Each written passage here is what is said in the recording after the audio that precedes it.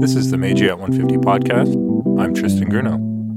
On this episode, I'm talking with Dr. Melek Ortabasi, Associate Professor and Director of the World Literature Program at Simon Fraser University.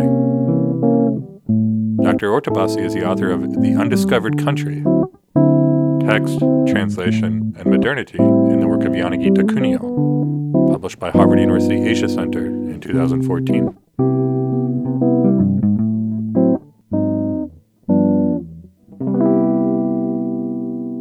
Dr. Ortabasi, thank you so much for talking with me today. Thanks for having me. Your research has looked at folklore studies, translation, and now children's literature in the Meiji period. So can you tell us a little bit about what's going on with these topics during the Meiji period? It's a good question. So what's going on? I probably should say a few words about my training and sort of what attracts my attention as a result, I guess. So I think the only person you've interviewed who has a training in comparative literature. So I'm a Japanologist and with all degrees in comparative literature. So that sort of explains, I guess, the breadth of my interests, I guess. But I will say that all the things that you've mentioned that I have worked on and am working on, they're all connected in a way. So they do have something to do with each other.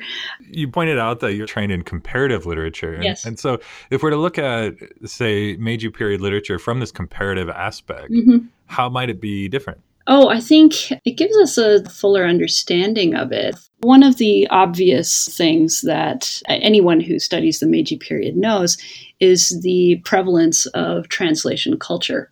And I mean, numerous Japanese literary scholars have commented on this. Basically, it's a heightened period of international interaction in Japan, right? You have a huge influx of translations translated by Japanese people.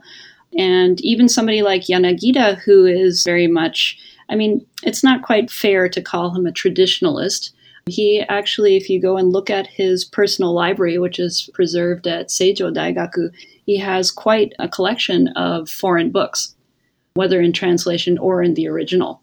And so I think this is something, this is sort of a basic fact of the Meiji period that is quite different from the period before. Sort of from a different perspective, so this is not something that I did in the Yanagita project, which is very sort of centered on his texts and the Japanese context. But my project now sort of looks at children's literature in Japan in comparison with children's literature elsewhere. And there, again, you can see a lot of commonalities that are fueled and informed by transnational communication in the form of translation, in the form of people exchanging ideas with each other, this sort of thing. Can you tell us a little bit more about Yanagita Kunio and some of the work that he's doing with folklore in the Meiji period? Okay, so if you look at Yanagita, he's born in 1875, dies in 1962. He saw a lot, needless to say. But given his birth date, he is not one of the founders, right? He's someone who comes of age at the end of the Meiji period. And he bursts onto the scene, I guess, with Tono Monogatari, Tales of Tono in 1910. And this is the first chapter in my book. It's an odd, small, short text, sort of booklet size, I guess you could say. And it is a collection of anecdotes, tales, legends, and so forth from Tono in, rural area far north of Tokyo. And the format is a bit odd as well because he numbers the tales. So it's not like a storybook. It's, tales 1, 2, 3, 4, 5. I think there are a total of 108 or something like that. The style is pseudo-classical. It's not the way a folklorist now would render folk tales heard from an informant, right? There's not really an effort to reproduce orality exactly, right? Even though he did have an informant from Tono who shared the tales with him. And basically what I argue in the book is that even though it is viewed as sort of a foundational folkloric text, it is as much a literary text written in response to literary trends of the time. Often in the Meiji period, when people talk about, say, folklore or the celebration of traditions, it's often seen as a kind of response to modernity and evocative of perhaps some ambivalence towards modernity. Do you think that's what's happening here with Yanagita, or what is maybe behind this interest in folklore studies for him? Yeah, I mean, well, as you know, I'm sure Michael Foster and Gerald Fiegel have written, very interesting books that are very much more centered on folklore and monsters and other superstitions that are, as you say, associated with sort of traditional styles of thinking, not associated with enlightenment and so forth. And I mean, this is again something, if you look at the wider field of folklore studies and the uptick in interest in folklore studies and modernity, comparative perspective can really help you understand this, right? It's certainly not unique to Yanagita and his peers. And it is definitely informed by, I don't want to say, it's not something that really any of them want to reinstate. They aren't saying we should all go back to believing in monsters. Right? I mean, it's not really that, but it is definitely a reaction to an anxiety about disappearing modes of thought and what else they might have to offer. I mean, for example, Yanagita is nothing if not an Enlightenment man. And so he's very much involved in the nation building project. He's often talked about as a traditionalist, as someone who is looking back rather than forward, but I don't really think that's true. I think it's more fair to say that his interest in folklore, and not just folklore, certainly dialect, earlier ways of thinking, earlier political structures, social structures, this kind of thing. He was basically saying, no, we shouldn't just cast out everything old.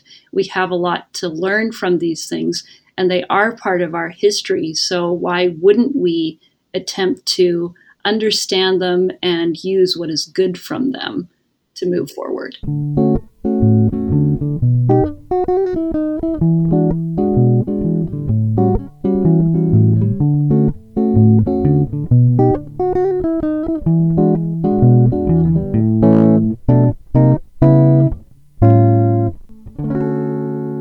What is the place of folklore in Japan today? Is it still, or how well known is it? I saw that you had published this article on Heisei Tanuki Gassen, Yes. for example, which I had to ask you about it because it's a great film that I show in class, but I think I probably show it in focusing on a different theme in that film. So I'm interested to hear how you're approaching this film. Yeah. Oh, well, I want to hear your perspective too, but sort of, okay, in honor of the late, great Takahata Isao, right? Right. Just a couple of weeks ago. Yeah, it's, I think that in a certain sector of cultural production, folklore is very much alive and well. And it's interesting because I'll be going to a symposium that's being organized by Cody Polton on the non-human. And, well, tanuki are definitely non-human, right?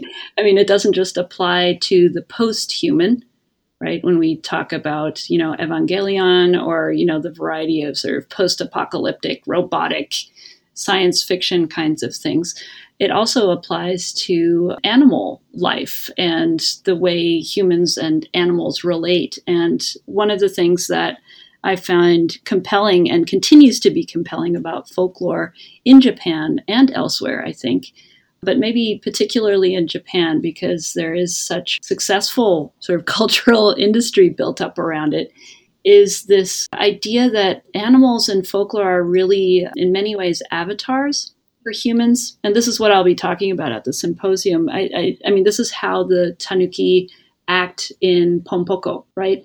It certainly starts as a war between tanuki and humans.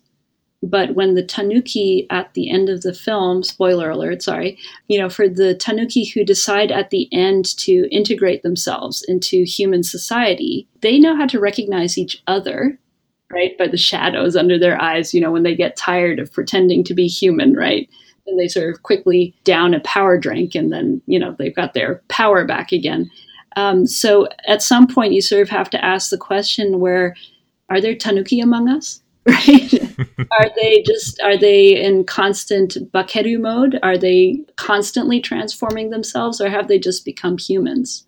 And I think this is sort of an interesting variation on the traditional uses of folklore, which are obviously connected with dealing with marginal others in society, right? How do you explain, for example, madness? It is often attributed to possession, right? Possession by an animal, possession by a demon, this sort of thing. Or how do you explain these people who go off in the shape of a fox, looking for their spouse in the middle of the night? Why have stories like that when you know that animals don't really do these things? They are connected to humans, and in many ways, the close connection that exists in folklore speaks to things about human nature and society that we're not comfortable talking about. And I think folklore continues to be useful in that way. When I show this in class, it's in the context of a lecture that I give on the construction state. Oh, yeah. And the environmental destruction Yes. Of the Japanese countryside in the Absolutely. 70s and 80s. And so I focus especially on how the tanuki are kind of fighting back against the destruction of their natural environment. I think there's always this kind of environmental theme or motif carried across Ghibli's films. Mm-hmm. And another one that you've written about is Princess Mononoke.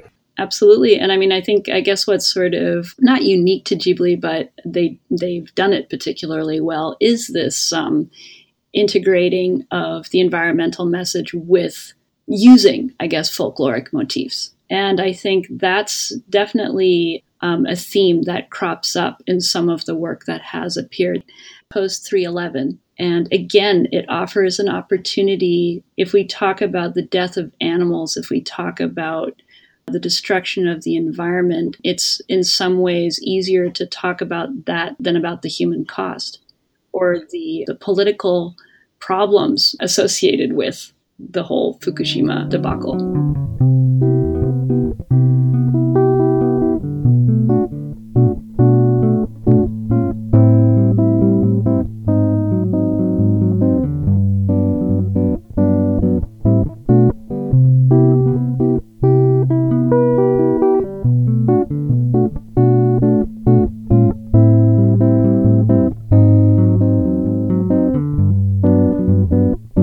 So you mentioned that your current project is a comparative view of children's literature. Could you tell us more about that? Yeah, sure. So this is a pretty epic project. I figured I did my first book and it was Japan, and now's the time to go big or go home. Put my, comparative training and my other languages to use. And, not just for the sake of it, but obviously because there is something to be gained by that. I think that basically the project is a comparative historiography of children's literature and transnationalism, and I've chosen the dates 1870 to 1930. It is obviously not intended to cover everything. It is, I'm hoping to use the opportunity to pose some big questions and to offer some ways of thinking about the genre and the idea of world literature in a particular way. So I'll be using, obviously, Japanese materials, German materials, and English language materials. Those will be my primary sources, with a few other things thrown in. And this project sort of came about as a result of, observing this translation culture that I mentioned earlier in Meiji, and the prevalence of Western literature that was being translated into Japanese at the time. And that literature includes children's literature. So you also have a lot of progress in terms of establishing a nationalized school system, right? This is something that sort of takes off during Meiji. It doesn't stabilize until sometime later, but this is when this sort of thing is happening. You also have a lot of transnational conversations, even, looking from the Japanese perspective in terms of pedagogy, progressive pedagogy, child development. And then finally, you also have the genre itself, quite possibly because of these other developments, developing in terms of style. if you look at stuff written for children sort of towards the beginning of Meiji, and then at the end, you will see a pretty drastic change. The change continues quite drastically well into Taisho. I mean, there's the old joke of, the reality show. I think there was a reality show that's like, are you as smart as a fifth grader? If I look at early Meiji texts that are intended for children, I'm like, okay, I'm not as smart as a Meiji fifth grader. It's written in this very dense, either pseudo-classical style or kakikudashibun, which is sort of heavily, kanbun based. And that changes quite radically by the end of the period and into Taisho, where you have the introduction, for example, of school readers, primers that attempt to sort of grade or stage a child's acquisition of characters and reading skills. So you see that reflected in the stuff that's produced for children as well. I will add that the 1870 to 1930, the dates are very much informed by the idea of the Meiji Restoration. And as you know, of course, German unification was sort of declared in 1871. You don't want to leave out even though I don't do Italian, I am dealing with some popular Italian texts from this time for children. And there's the Italian Risorgimento, which was in 1870. And all of this sort of nation building, of course, leads to a heightened awareness of the child's role in that. It's sort of closely tied with pedagogy, with the education system, and so forth. And the sort of burgeoning nationalism and internationalism is reflected in the kinds of things that authors of children's literature wrote for children. And surprisingly, if you look at the field of children's literature, most people who talk about, internationalism in children's literature and so forth, talk about the post-World War II period, when there was, in fact, a huge boom in that area. But if you look at the period just around the turn of the last century, there's actually a surprising amount of level of mobility by texts, by people, and by ideas.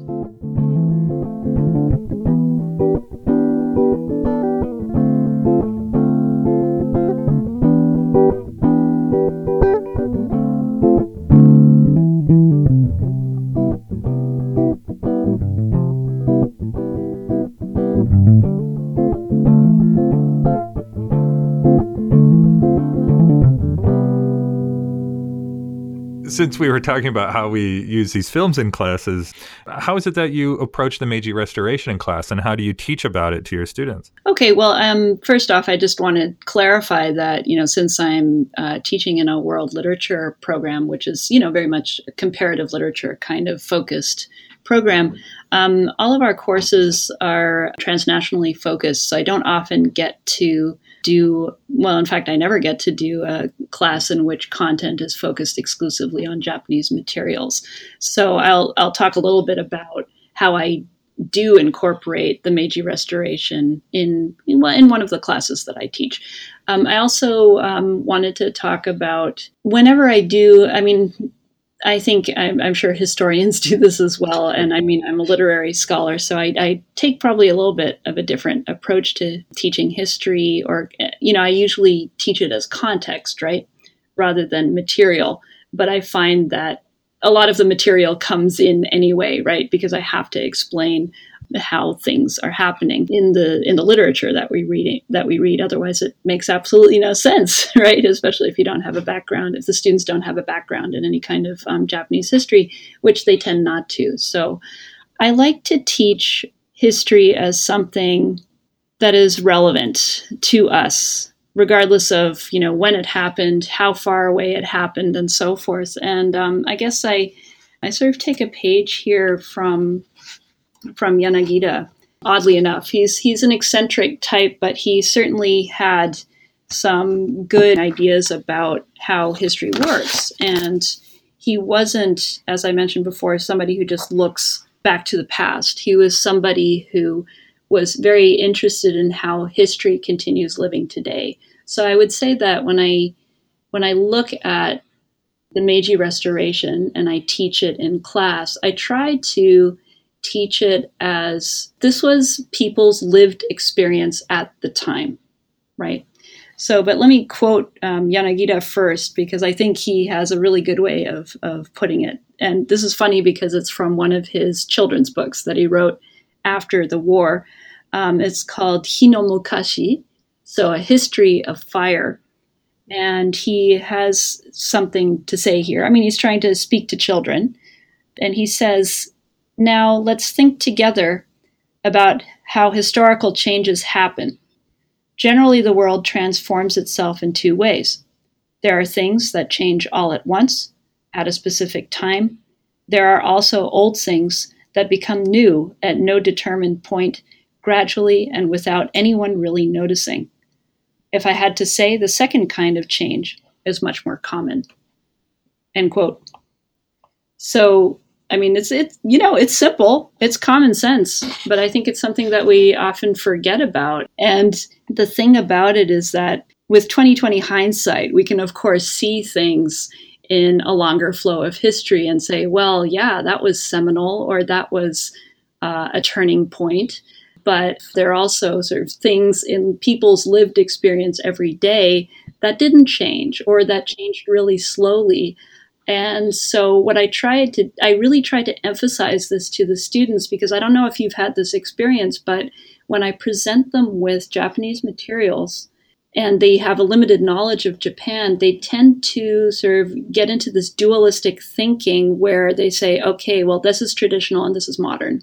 Right. And I mean, I think it's something we want to get away from, because we don't live life, in our daily life, which occurs within the flow of history as, okay, well, this thing I'm doing now is old, but this thing I'm doing next is new. So what I try to do is I teach one class that's called East-West. That's just our calendar description for the course. And when I teach it, it's all about basically encounters between Japan and particularly North America. That's just the material that I've chosen to focus on. So obviously it deals with Orientalism, and you could say the corresponding Occidentalism. And so I try to go out of my way. I do show them, I tell them to watch, it's classic. It's a little bit dated, but they do a very good, I think, the documentary about the Meiji Revolution as part of the Pacific Century series. It was PBS produced back in 92. You can find it on YouTube, actually. But, Carol Gluck makes a starring appearance, actually. So experts in our field were consulted, and they do a pretty good job of presenting, the prior history and what happened during Meiji. They tend to overemphasize, I guess, the rupture aspect, probably because that makes for better TV.